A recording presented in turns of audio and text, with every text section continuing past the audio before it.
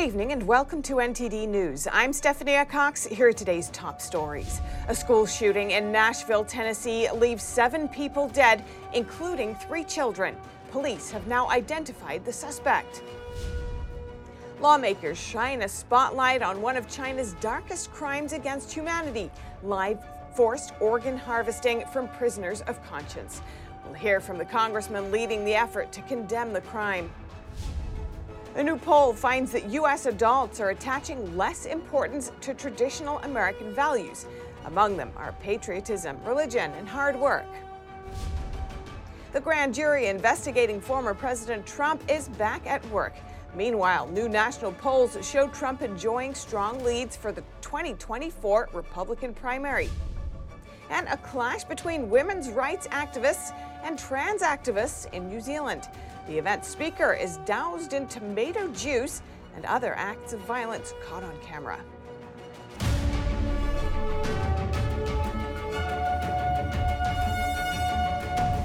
We begin with a tragedy in Nashville. At least 3 children and 3 adults were killed after a shooter opened fire at a private grade school this morning. 2 responding officers then shot and killed the shooter on the 2nd floor of the Covenant School. That's according to the Metro Nashville Police Department. President Biden commented on the shooting. It's just, it's sick. You know, we're still gathering the facts of what happened and why. And we do know that as of now, there are a number of people who did not make it, including children. And it's heartbreaking, family's worst nightmare. And I want to commend the police who responded incredibly swiftly, within minutes, and the danger. We're monitoring the situation really closely, Ben, as you know, and we have to do more to stop gun violence. Police identified the suspect as 28-year-old Audrey Hale, who identifies as transgender. They believe the shooter was a former student at the school, but haven't yet shared a possible motive. Students who were at the school reunited with their parents at a nearby church. And turning now to Capitol Hill, where lawmakers are taking a stand against China's state-sponsored live forced organ harvesting. That is, the Chinese Communist regime's systematic practice of forcibly taking organs from living prisoners of conscience to sell for transplant. The House voting to condemn this tonight. NTD's Melina Wisecup is on Capitol Hill with more details. Melina, what can you tell us?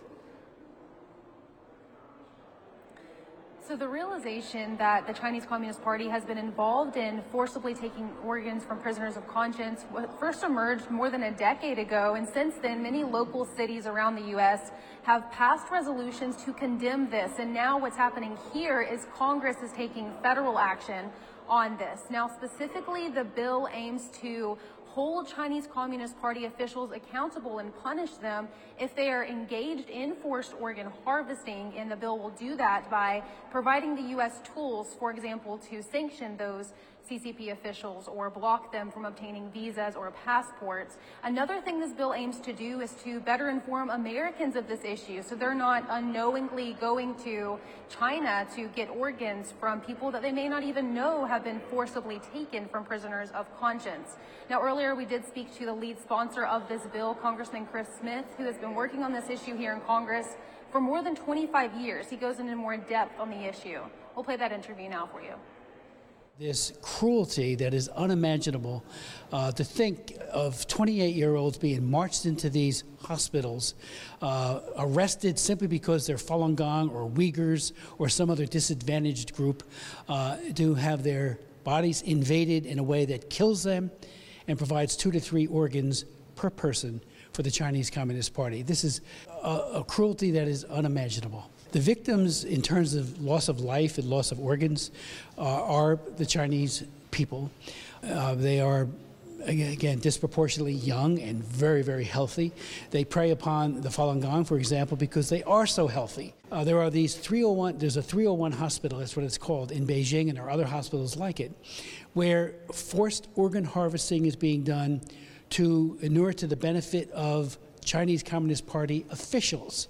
So if Xi Jinping himself needs a new heart or liver or lungs or anything else, he will go to that hospital and he will get the organs from someone that he despises, which are the Falun Gong and Uyghurs and others that they have on the hate list. I mean, that just bespeaks again, another level of cruelty that most Americans need to know about. Why do you think it has taken Congress so long to act on this? Great question. A lot of it has to do with disbelief. A lot of people do not think that this is really happening, just like they don't think the other human rights abuses are happening either. The State Department does a modest amount of reporting, but I don't see any linkage to actual policy. Where is the President, the Secretary of State, right on down the line, but starting with the President and the Vice President, raising this face-to-face with Xi Jinping and their interlocutors as they meet? Have you heard of it? I haven't. And it's about time it was front and center, because it is also a tip of the iceberg of all the other abuse that goes on each and every day in prisons, especially the use and the pervasive use of torture. Thank you, Congressman. Thank you so much. Now, this bill did gain support from Republicans and Democrats.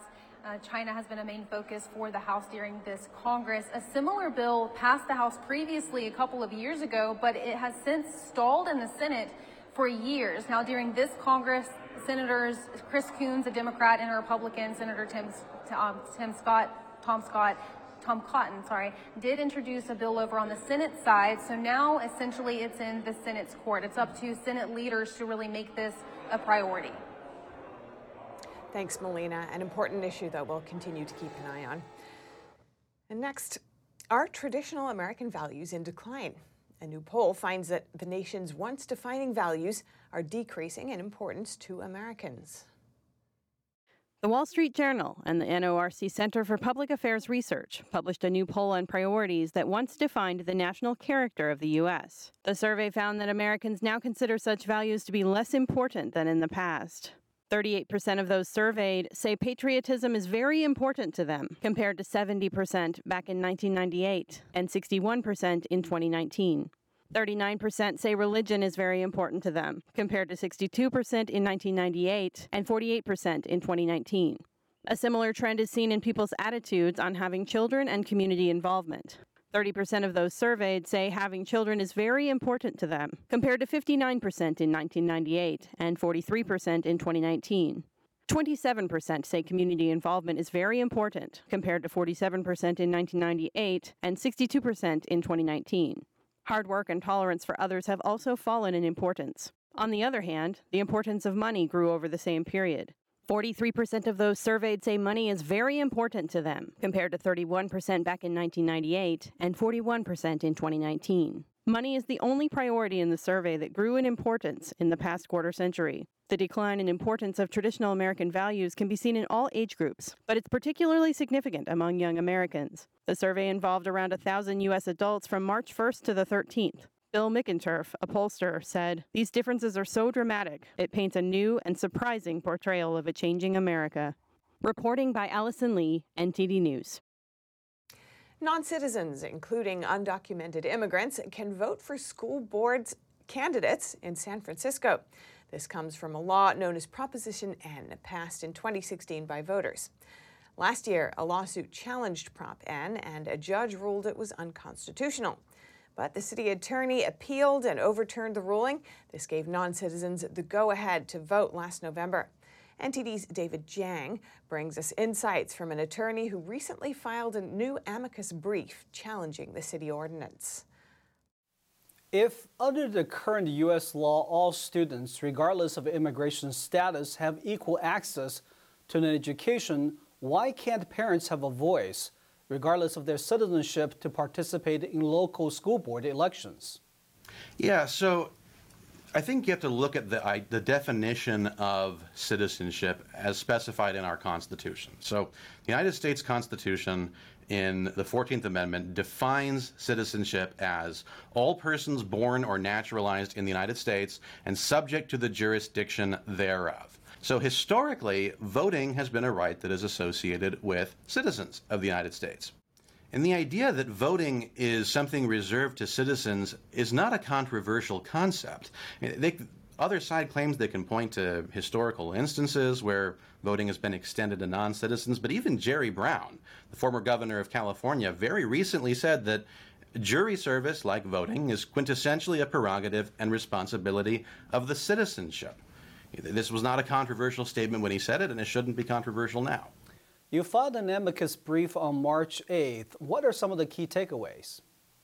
Yeah, I think a lot of what's been ignored in the discussion about voter rights and whether or not non-citizens should vote is the effect that necessarily has on people who are already voters within San Francisco.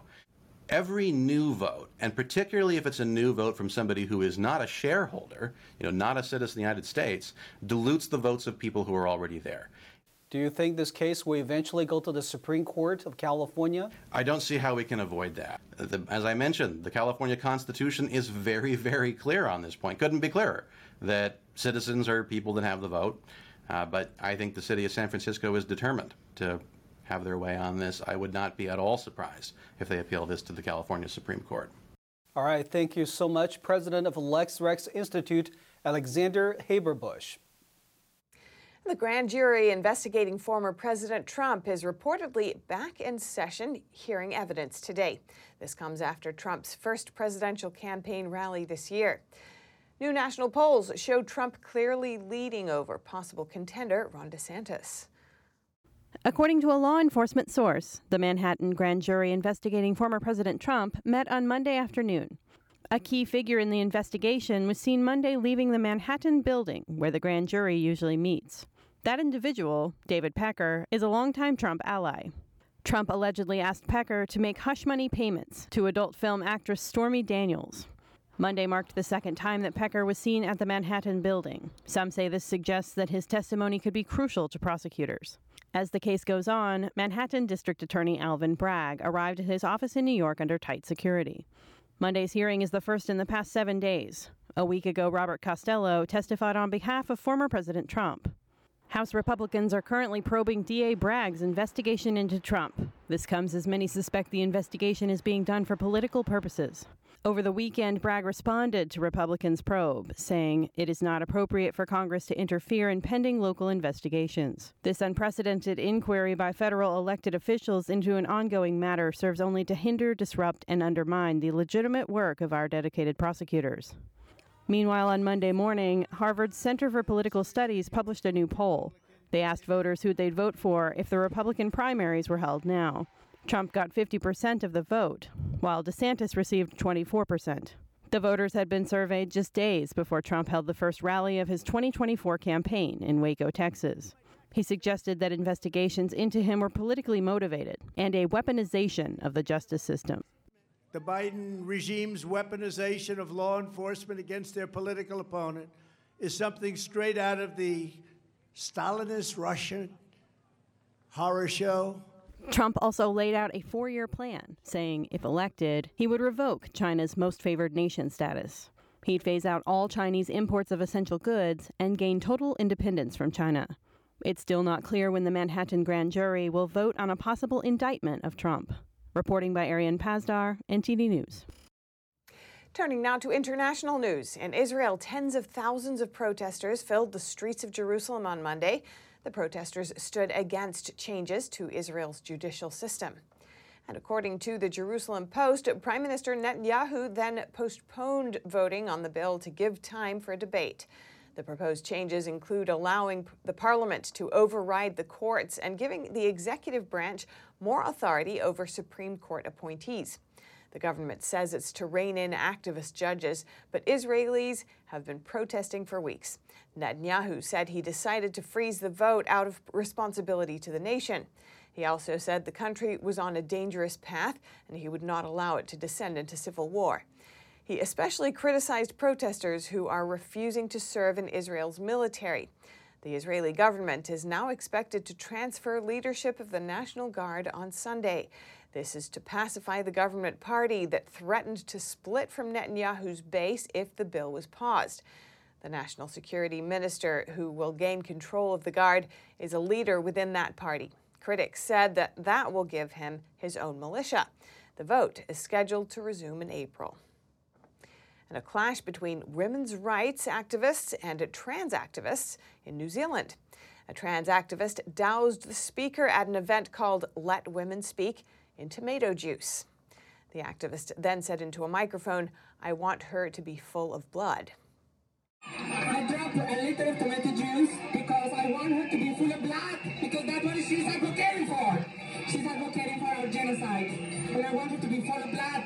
That people remind her that she's advocating for our extermination. That's after taking the stage and emptying a bottle of juice onto the speaker, Kelly J. Keane-Minshall, a British women's rights campaigner who also goes by the name Posy Parker.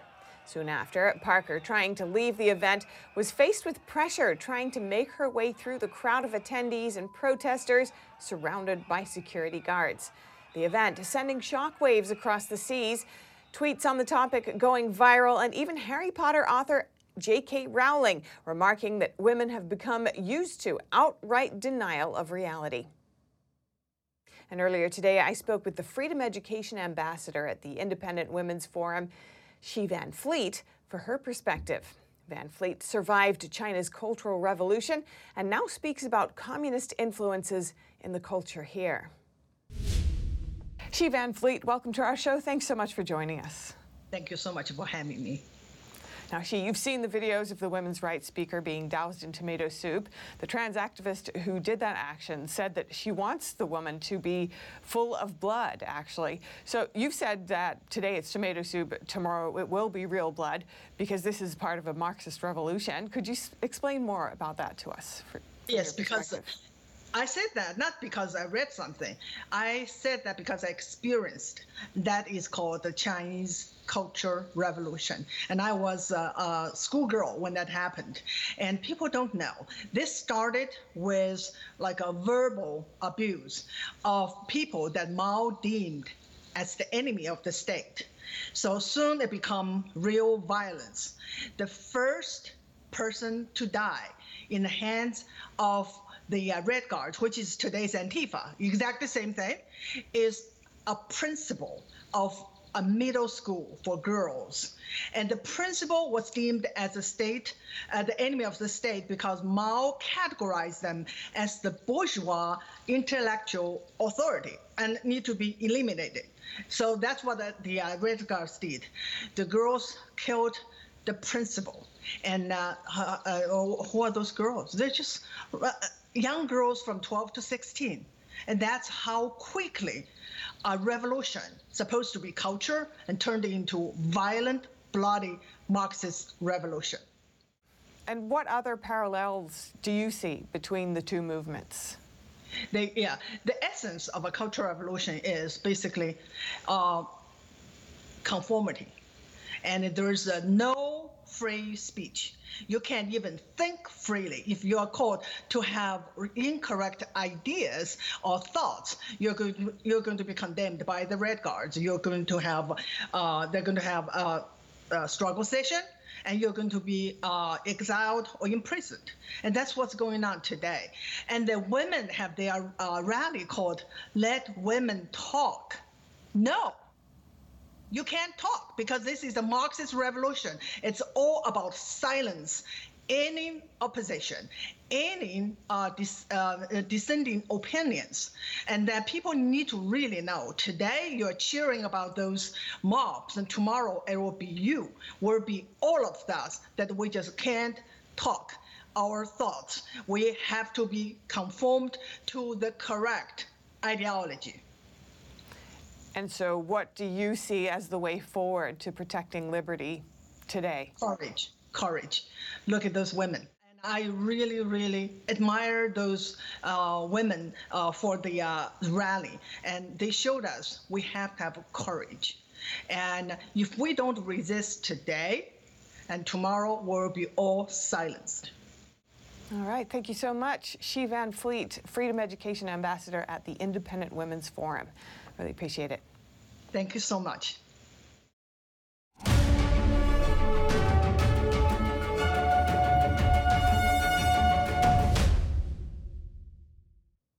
We hear about TikTok data security a lot, but what about its effect on children's well-being? The average user in the U.S. spends over an hour and a half on the app every day. So with a range of problems like anxiety and depression linked to social media use in teens, what can parents do to help? To find out, I spoke with the founder of Screen Strong, a resource that helps parents detox their kids from social media. Melanie Hempy, welcome to our show. Thanks so much for joining us. Thank you so much, Steph. So happy to be here. Now, we know that social media can be addictive. Could you explain some of the brain science behind why TikTok seems to be particularly addictive? Yeah, so for sure, I think all social media is addictive. That's the way it is made. The attention engineers behind the scenes make our screens so we can't put them down. For TikTok in particularly, teenagers are really drawn to information about other people, right? Especially other teenagers. So every teenager out there is looking to belong, to be accepted. They need to have this identity filled. So their brain development, though, is such that the emotion part of their brain, the middle part of their brain, gets developed before the frontal cortex, which is the executive function part of their brain. And so this means that their judgment is not quite on board yet. So it's really hard for them to make decisions to put down an addictive activity or to put something down after they've been on it for too long. They're all accelerator and mid-brakes. That's how we describe it to them. So they're very intelligent. A teenager is very intelligent, but they are not mature yet. And this is where adults and parents get really confused because they think their teenager is super intelligent and they should be able to control their behavior and be mature about the way they're using their devices. And TikTok, for one, is an extremely immersive social media platform. So teenagers are on their phones up to 9 hours a day. It's really hard. They have mirror neurons in their brain, so they are mimicking what they see on their screen. And this is a big problem. But that's how their brain development is. And plus, their teenage brain is very geared toward addictive activities. They're craving low-effort, high-reward activities. And we know that out of all the adult addictions out there, 90% of all adult addictions start in the teenage years, and it's because of their brain development. It's just not quite there yet. And so what do you think parents can do or what can be done to effectively address these issues? Well, first of all, parents need to understand the warning signs. So, parents think their kids are fine, and they may be fine, but others know their kids aren't fine, but they don't understand the warning signs. And so the warning signs are their use is increasing over time, they're sneaking around, it's the only thing that puts them in a good mood, they're using screen time as an escape, and it's affecting relationships. So parents really struggle with misinformation about screens because they themselves are using their own brain to, to kind of understand why their kids are doing it, but we can't use our adults. We use screens very different than our kids use their screens. So it's misinformation around how this is really affecting the teenage brain. So they're really lacking education, which is why Screen Strong is so adamant about putting really good education out there on screens and teenage brain development. And also parents have blind spots. We don't think our kids are ever going to be the one to get in trouble. So we're going to have conversations with them, but conversations don't work. Conversations are necessary, but they don't work. What we need to do is just limit the access more. We believe myths. Parents are very guilty, myself included, with my 4 kids. We believe myths that our kids are not going to like us, or they're not going to have any friends, or they're going to binge and go crazy if we don't give in to all this. But the fact of the matter is, the less screen immersion time they have, the more connected they get to their families. And none of those things are true. None of them are true. Moderation is very difficult. It's very difficult to moderate an addictive activity. It's like sending your kids to the slot machine and telling them to moderate it. They can't do that either. That's been fascinating. Thank you so much, Melanie Hempy, founder and president of Screen Strong and retired nurse. Really appreciate your time. Thank you. And now over to sports news. Here's NTD's Dave Martin with today's top stories.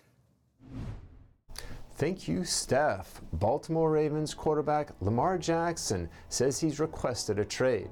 The former NFL MVP tweeted this morning, "As of March 2nd, I requested a trade from the Ravens organization for which the Ravens has not been interested in meeting my value." Jackson and the Ravens haven't been able to come to an agreement on a new contract. As such, Baltimore placed a non-exclusive franchise tag on Jackson back on March 7, meaning the two-time Pro Bowler can sign with another team, but the Ravens would be able to match any offer or receive 2 first-round picks from the team that signs him. If he doesn't find a new contract, he would then be in line to play next season for approximately $32 million. Now, today's twist is the latest in a long-running saga. Last September, ESPN reported the Ravens offered a contract with approximately $200 million in guarantees that would rank second only to the $230 million guarantee Deshaun Watson got from Cleveland, which was reportedly what Jackson is seeking. And in college hoops news, after a wild weekend of play, the men's Final Four is all set.